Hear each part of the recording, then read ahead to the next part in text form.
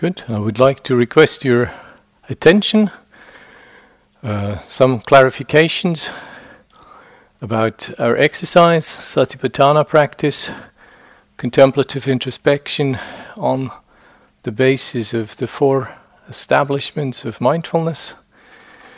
It is the moment to say a few things about what Buddhist psychology calls vedanā and what is confusingly translated sometimes as feeling. This is a dimension of our experience that you are experiencing right now, just to be clear. Think of vedanā, and I think the best translation for that quality is the slightly technical hedonic tone, okay?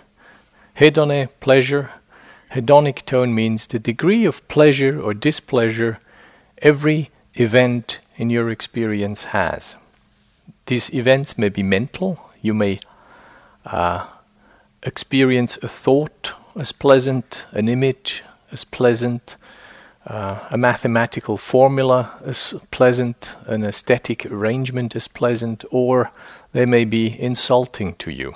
They may be giving you a sense of displeasure. Important is that you understand that vedanā is not connected with your will. It is not something you have a choice about. You do not have a choice what types of vedanā you get. You only have a choice what you do with that type of experience. Yeah? This is important. So, often the response that we have in view of an event in our experience is strongly influential what happens to our attention. So vedanā is governing our attentional direction.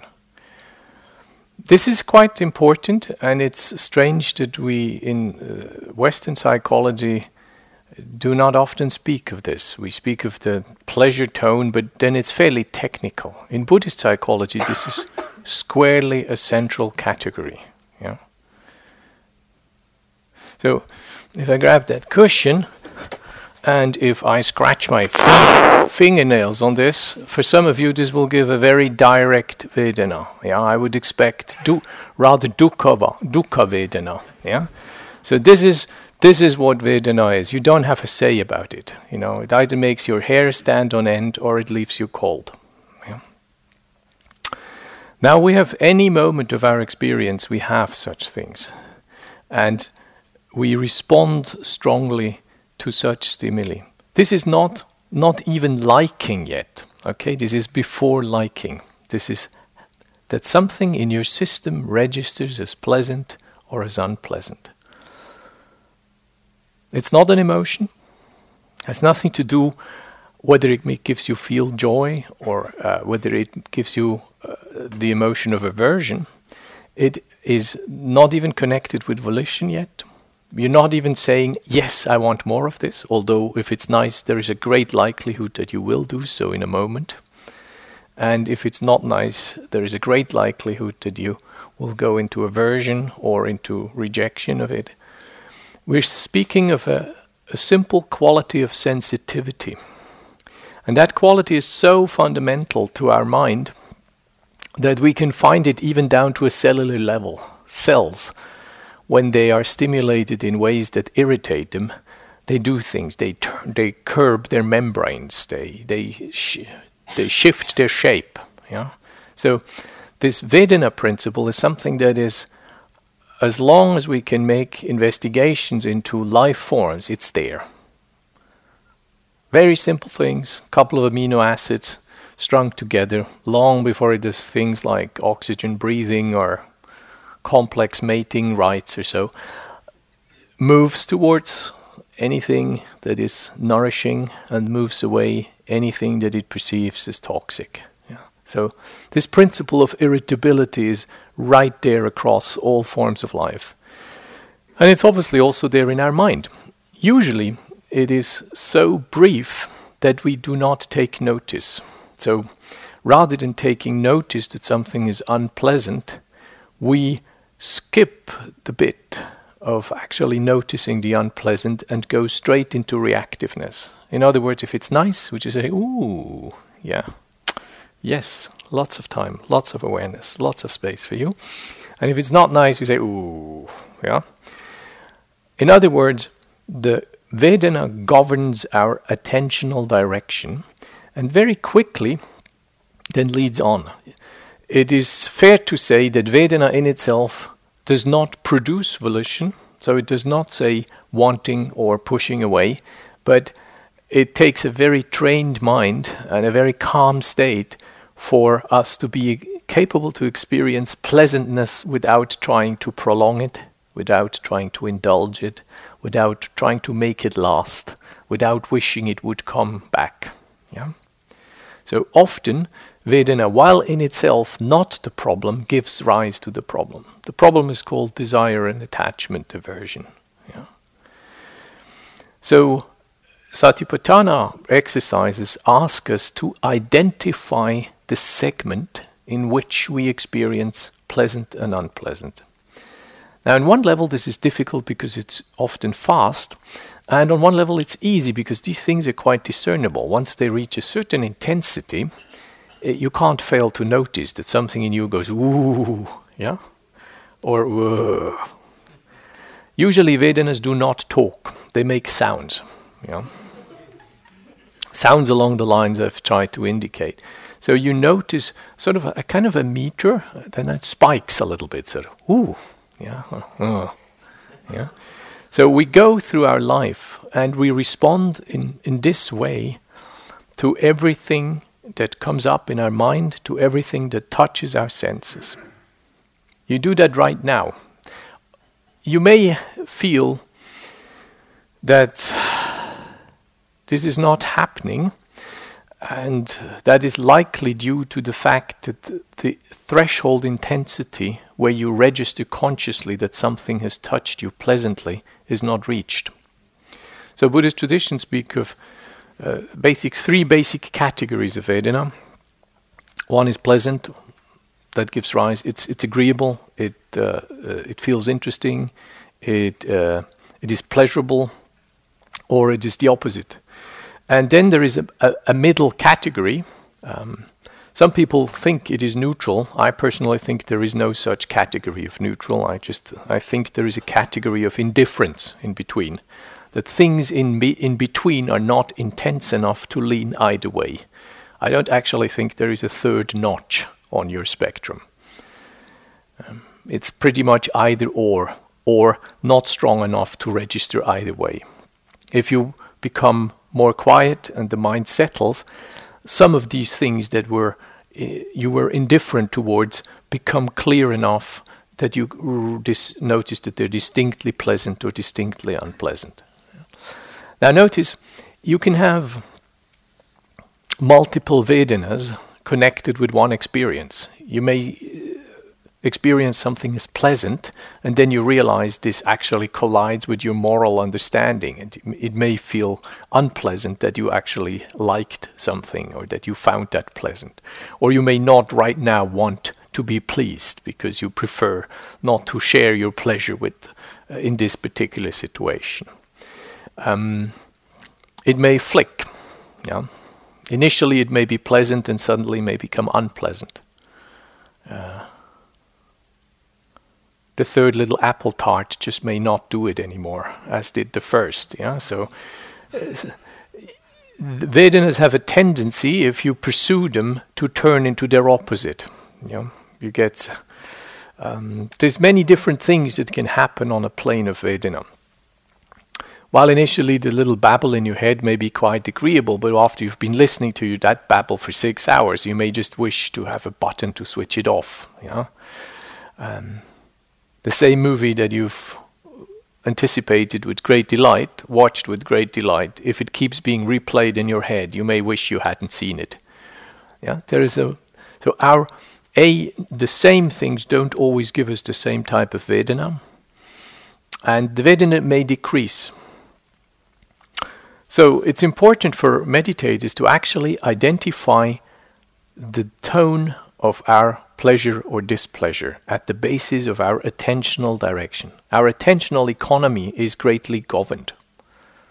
It's very simple. Vedana rules. So much of our attentional activity has to do with maximizing pleasant states, pleasant experience, pleasant events in my senses, and minimizing unpleasant, uncomfortable, painful ones.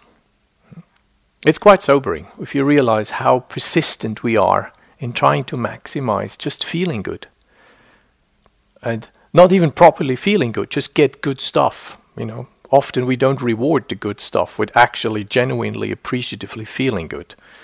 We can be quite complacent when we get the good stuff. It bores us quickly, or we start to take it for granted immediately, or we start coveting something that seems even better than the good we have coveted yesterday, and we now have. So it is a highly fleeting and yet a persistent dimension in our experience. Meditators are often inclined to rate their meditative experience on the basis how good it feels. It's baffling to me how willing people are to think that their meditation is good if the feelings they have are good.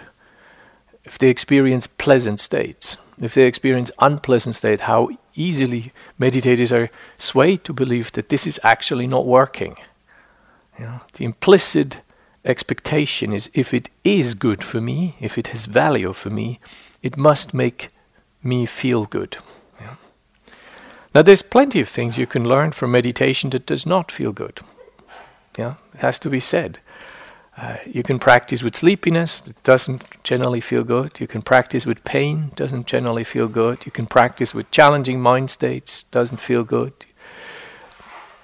You can practice with a distracted mind, and you may conclude that since it doesn't feel good, I'm not doing it right. Notice there's an I coming in very quickly. We were speaking of feeling tone and hedonic tone, and suddenly it's me having them. It's me owning them. It's me being defined by them.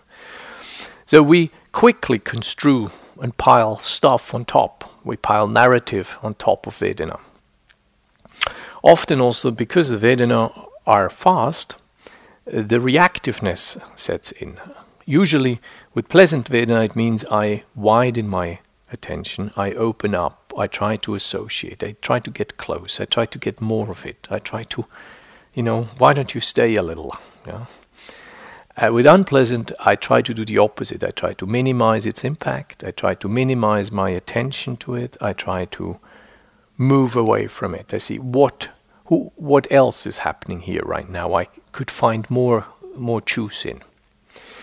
And if it is distinctly unpleasant, I may actually go into sort of a conflict mode. I may push. I may respond aversely. I may take my attention aside, or I may fixate on it in a sort of angry way, usually fueled by then distinct emotional processes that are following the Vedana. If it doesn't go away and I can't avert it by simply turning my attention elsewhere, I reluctantly attend to it, but in not benign ways. I stare at it, I hate it, I emote onto it with some form of rejecting, aversive, intentional move. So meditators can acknowledge this, and just as a standard procedure, I would like to introduce that you check in. Do I like this? Or more precisely, not even the liking, is this pleasant right now? I'd suggest you be willing to lower the bar. So usually people speak of pleasure and they think of sort of orgasmic intensities. That's not what we're talking of. We're speaking of just what psychologists sometimes call functional pleasure. Just the mere use of your senses gives a moderate functional pleasure. A very low threshold type of pleasure that is in contrast, and many people may not even know that because they don't experience the deprivation of their senses, that comes through the mere use of a sense. You may notice that if you fast for a while and you don't eat things, so you don't stimulate your gustatory sense, just the brightness of your food fantasies that kicks in has something to do with the deprivation of that sense. So your mind goes back to the memory and brings up some food fantasies, or fantasies how things tasted, or how you felt when you tasted them. And you may find you have an exquisite recall of tortelloni al gorgonzola you've eaten 15 years ago. You wouldn't even remember that you've eaten them, last week when you were still eating. You may also find that if you're, remember being in hospital, just in a very clean environment and having a friend come round who, just the relish of smelling a leather jacket and faint cigarette smoke. As a non-smoker, I'm not overly keen on cigarette smoke, but I just remember the humanity of this. And in the cleanliness of my hospital environment, this was a real relief. A human being had entered my world. So the deprivation of our senses we often experience as severely unpleasant. Now we live in a world where we can stimulate our senses quite a lot. So to experience deprivation usually takes either conscious effort or it takes some kind of crisis or some accident in our lives. But the mere use of a sense, irrespective of the pleasantness of the actual experienced sensory input, the mere use of the sense itself is deemed to be more pleasant than not using that sense organ. Yeah? I've been cave climbing in my youth, and being out of daylight for long stretches at a time. That relish when you see the first time genuine daylight again. After you've been down there in the dark with your torches for 2 days or so. That a powerful experience. Or if you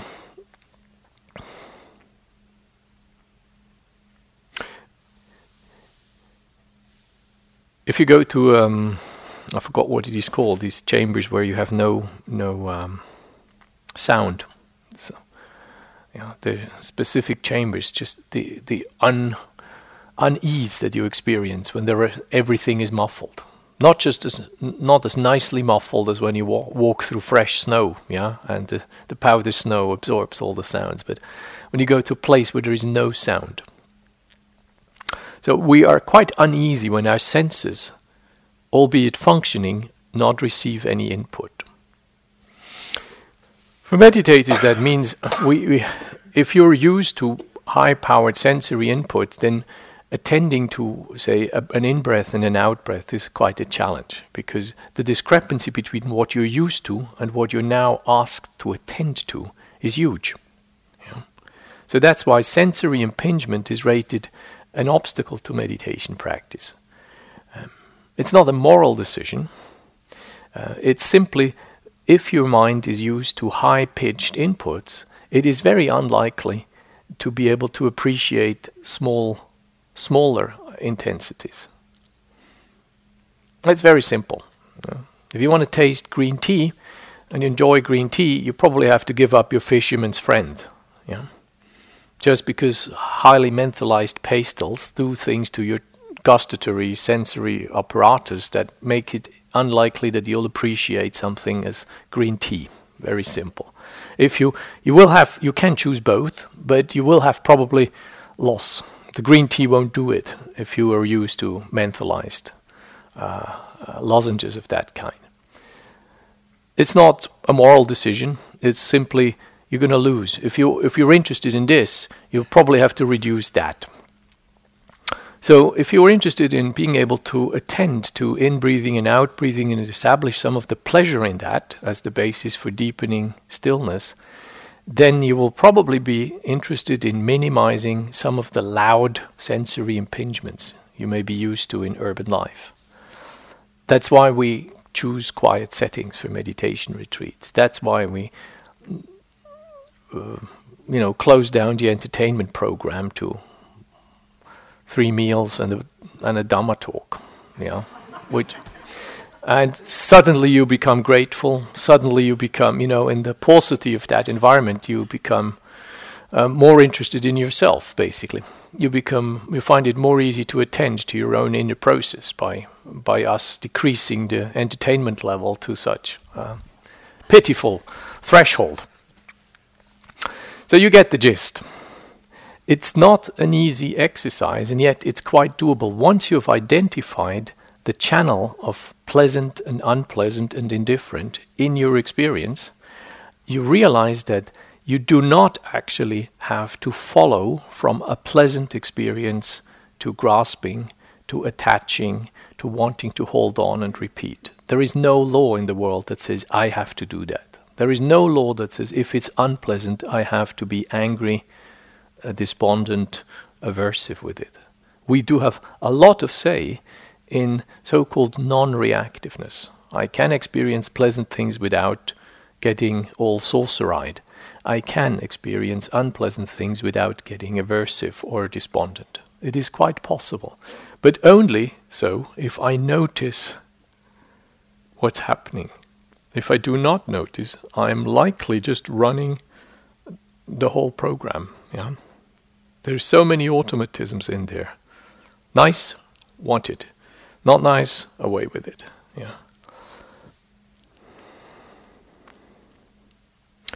So, one simple way to introduce that into meditation is whenever you find yourself distracted today, whenever you find your mind has left the breath or the body, do acknowledge two things. A, is what has taken the mind away, or more precisely, where I find the mind with at the moment you become conscious that you have strayed off. Is what I find myself with right now, is this pleasant? Is this unpleasant? I think of Peter and my heart beats higher. I think of Susie and something goes, oh, yeah? So you notice it's pleasant or it's unpleasant. That's the first question. The second question is this of mental nature or is this of physical nature? Very simple. Mental is anything that comes out of your mind. An image, a thought, a memory, a fantasy. Physical is anything that comes from your 5 exterior senses. Forgive me.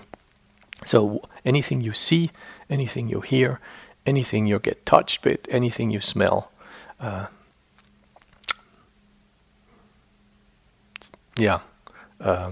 Seeing, hearing, touching, smelling, and tasting. Yeah. So those would be the 5 outer senses. So 2 questions. You find yourself distracted, and before bringing back the mind to your meditation task, and without analysis, just 2 questions, a scratch statistic, okay? Is it mental or is it physical? What has distracted me? Is it pleasant or is it unpleasant, what I'm preoccupied with right now? Just acknowledge this. At the end of the day, you'll have a nice scratch statistic, which says, so many mental things, so many unpleasant, so many pleasant things. You'll get a gist of this. And then you go back and do your task. That task is still body awareness. It is still breathing. And I would like to suggest some things about breath. Often the breath is so familiar in ways that we have lost our bearings on it. It's good to identify a number of qualities of the experience of breathing that only may serve as qualities I can actually investigate in. You know, you learn to know something better because you are interested in it. So interest is the mother of mindfulness. It's difficult to just be mindful if you order yourself to do so.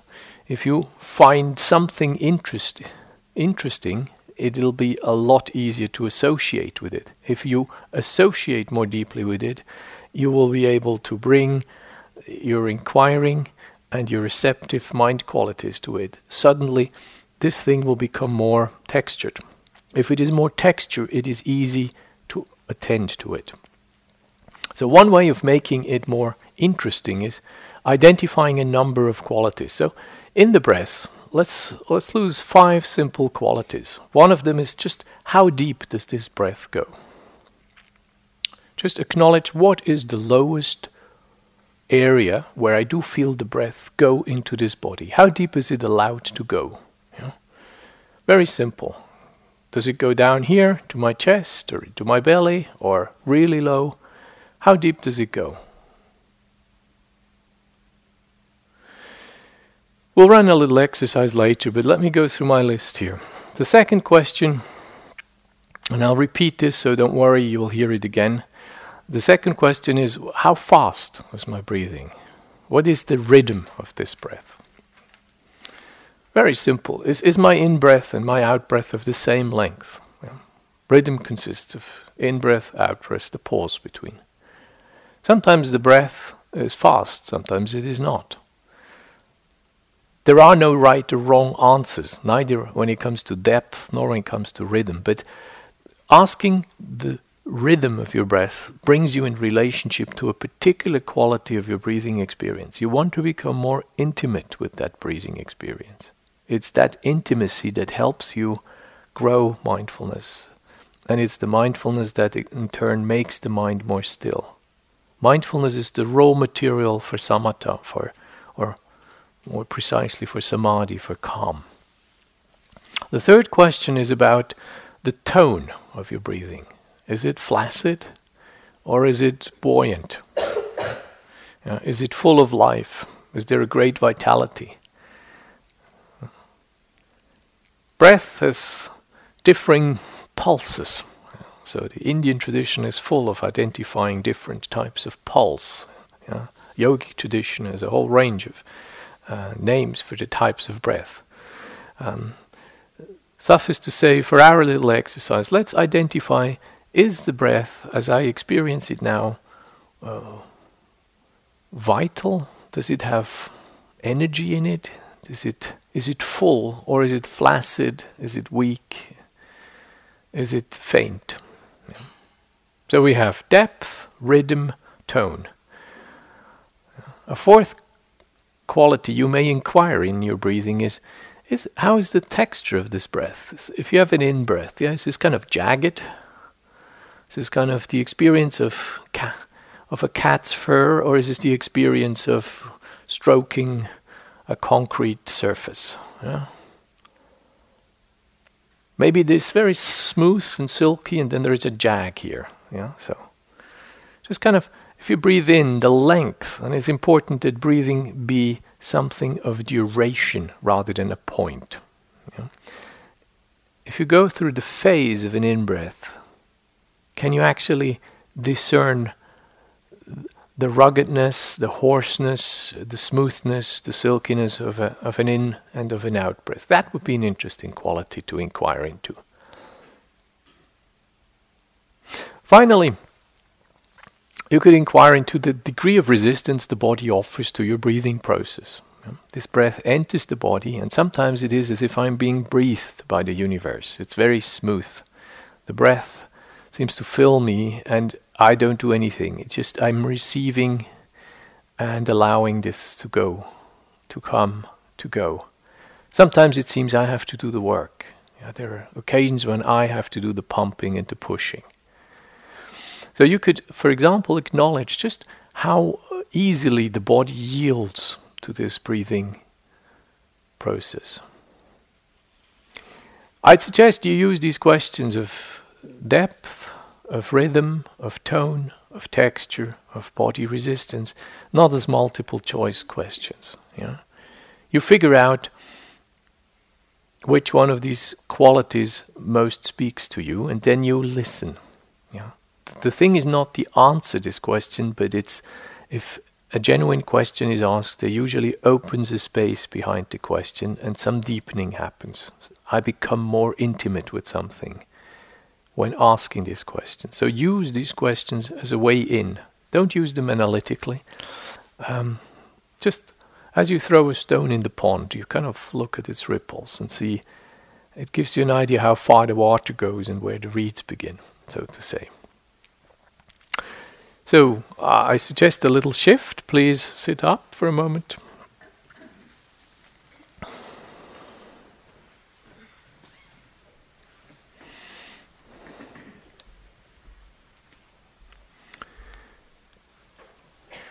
Close your eyes. Drop your attentional focus softly and widely into the organism as it sits here. Just acknowledge the bigness of you, how much space you take. And then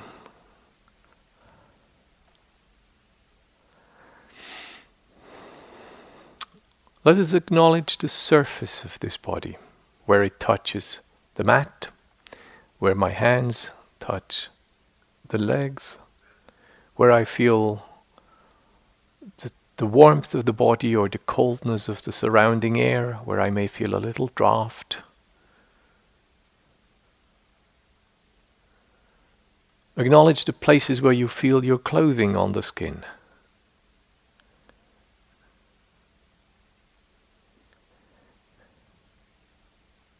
I'm always surprised where I don't feel the clothing on my skin. I know I'm reasonably clothed right now, and I can distinguish quite a number of areas, usually sleeves and neck and belly. But there are parts where I know to be clothed, and yet I don't necessarily feel very strongly that I am clothed. So take stock of this. The texture of the touch on your skin that you can experience right now. Body surface, are you just organ?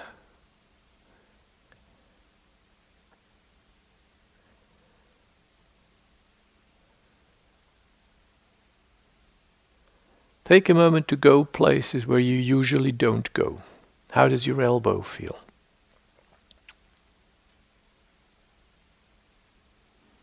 The arch of your foot.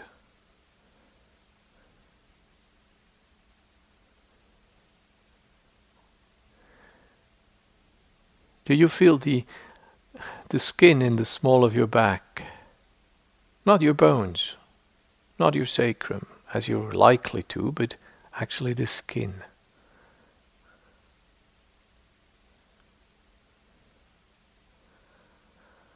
How much do you feel of your earlobes?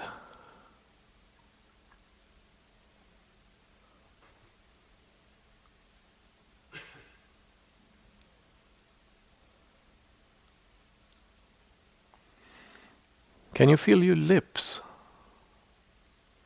without pressing or doing anything? Just feel lips that are not active, that are not engaged in chewing or kissing or smoking or anything, eating. Just feel lips as they are in your face.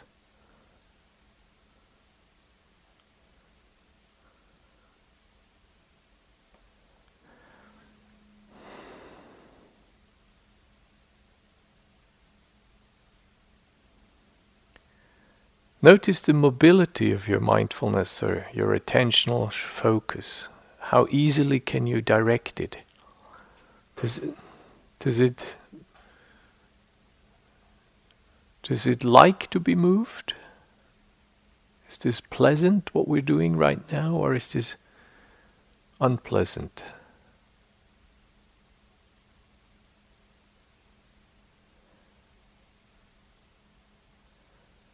Are there things calling your attention at the surface of the body? Twitches, itching, warmth, tingling, anything at the surface of your body. Just being curious.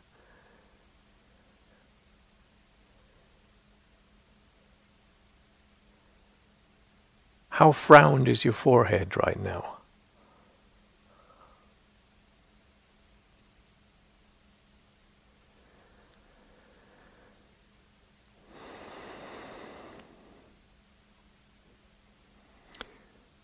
So we have another dimension of bodily experience. We're now at the surface, we're dealing with tactile experience.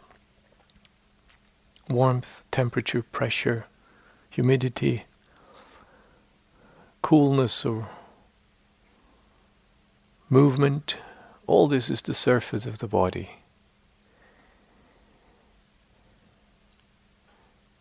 Now notice that there is in the body sensations, amorphous parts of the body that we can feel. They have differing densities, differing saturation, differing textures. The inside of my arm does not feel the same as my throat.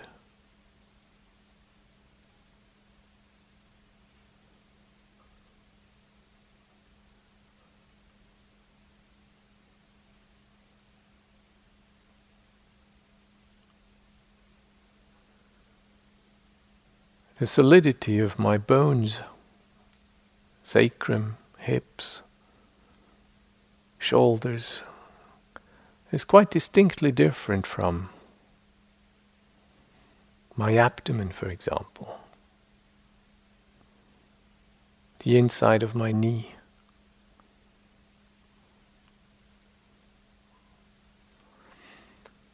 The place where my eyeballs are held in place. Very different.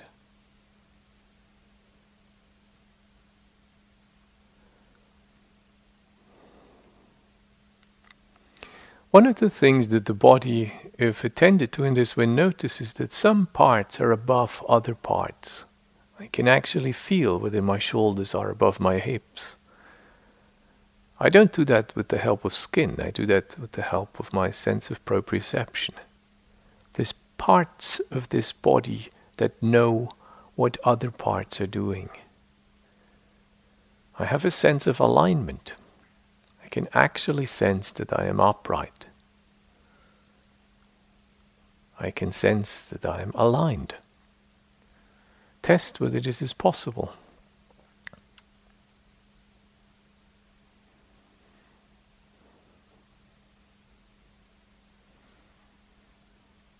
I can feel whether my head is lolling forward. I can feel whether I am leaning more to one side than to the other, without looking. Just by feeling the weight, by feeling into the body's inner world.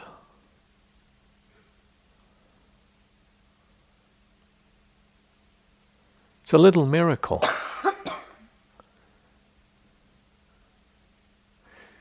Yet another dimension of body awareness is that this body inhabits space. It has volume. I can feel some of this volume. Easiest maybe is to feel it in the breathing process, because the volume changes when I breathe in. The space of this body seems to increase. When I breathe out, the space of this body decreases, collapses a little bit. I can feel into the spaces that become accessible in the body.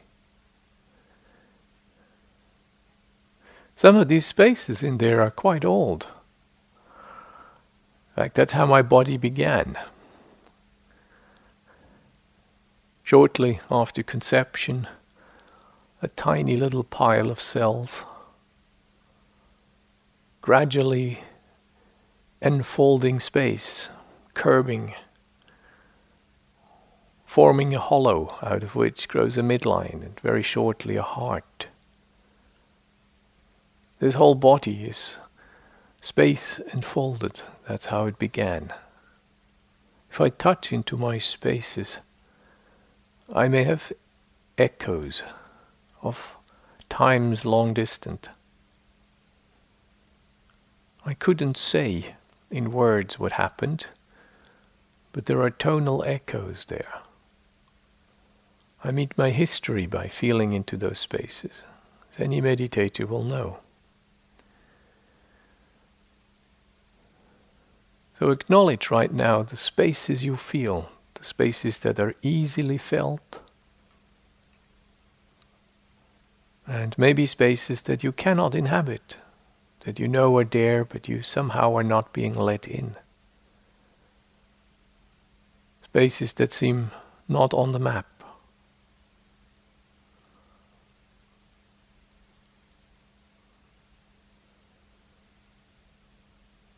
Again, ask yourself, is this pleasant or is this not pleasant? If you do not know, don't worry.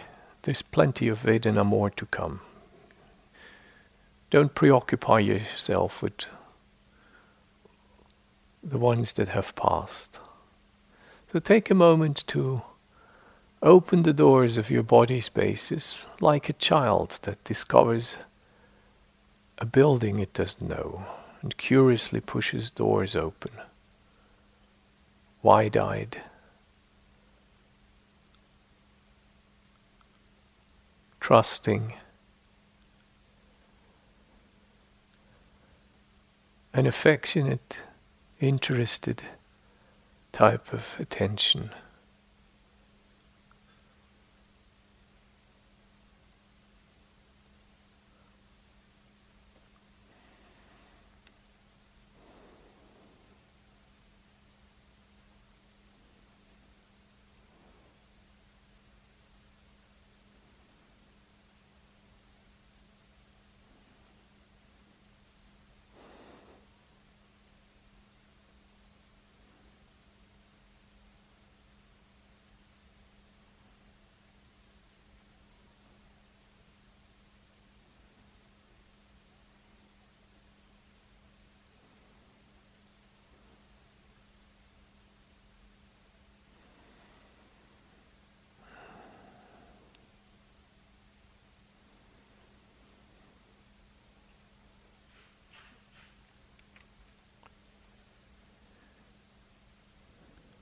When you're in the realm of feeling the body, ask yourself, where does the inside end and where does the outside begin? Where does the inner world shift and become the outer world in your experience? If you're a feeling being, does this end at the skin? Does it end 10 centimeters further out? Does it end with my aura? My energetic bubble? Is there such a boundary?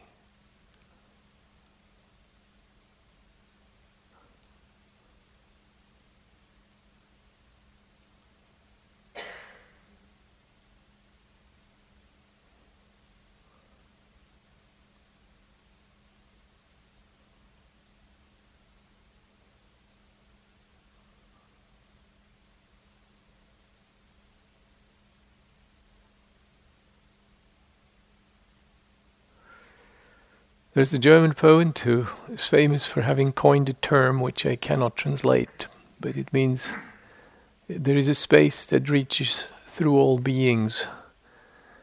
And he says the birds are flying quietly across his chest.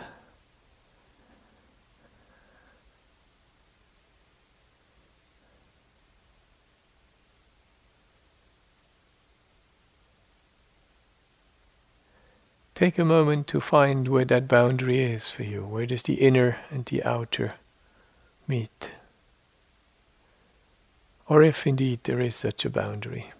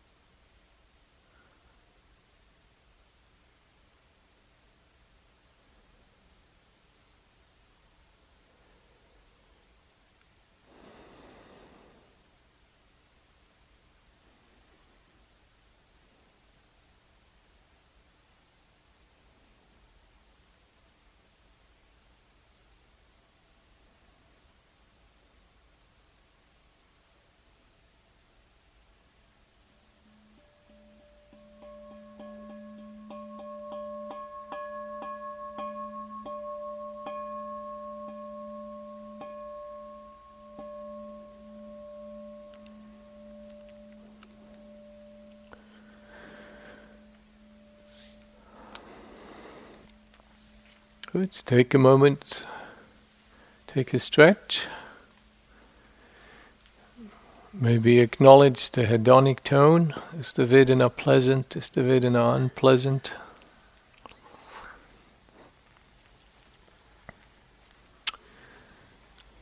I would like to encourage you to take these 2 questions also to your walking meditation, to be clear in your walking meditation. Take time to acknowledge the spaces of your body, the spaces in your being. Yeah. It's natural that we begin meditative instructions with object orientation, sensations, touch, contact. Yeah. But it is important to learn, although the focused object contact is the easiest to establish as an attentional focus, it's important to widen, to make the attentional space bigger than the thing you attend to. So as if you catch, when you dig out the little plant, you want to make sure you take all its roots, so you don't just pull it up, you actually make sure you surround and take some earth with it. In the same way, let your mind attend in ways that are bigger than what it attends to. Yeah? So you see some space around people. You see the gap between thoughts. You come in and see the spaces rather than the things in a room. Yeah? That helps. Thank you for listening. To learn how you can support the teachers and Dharma Seed, please visit dharmaseed.org/donate.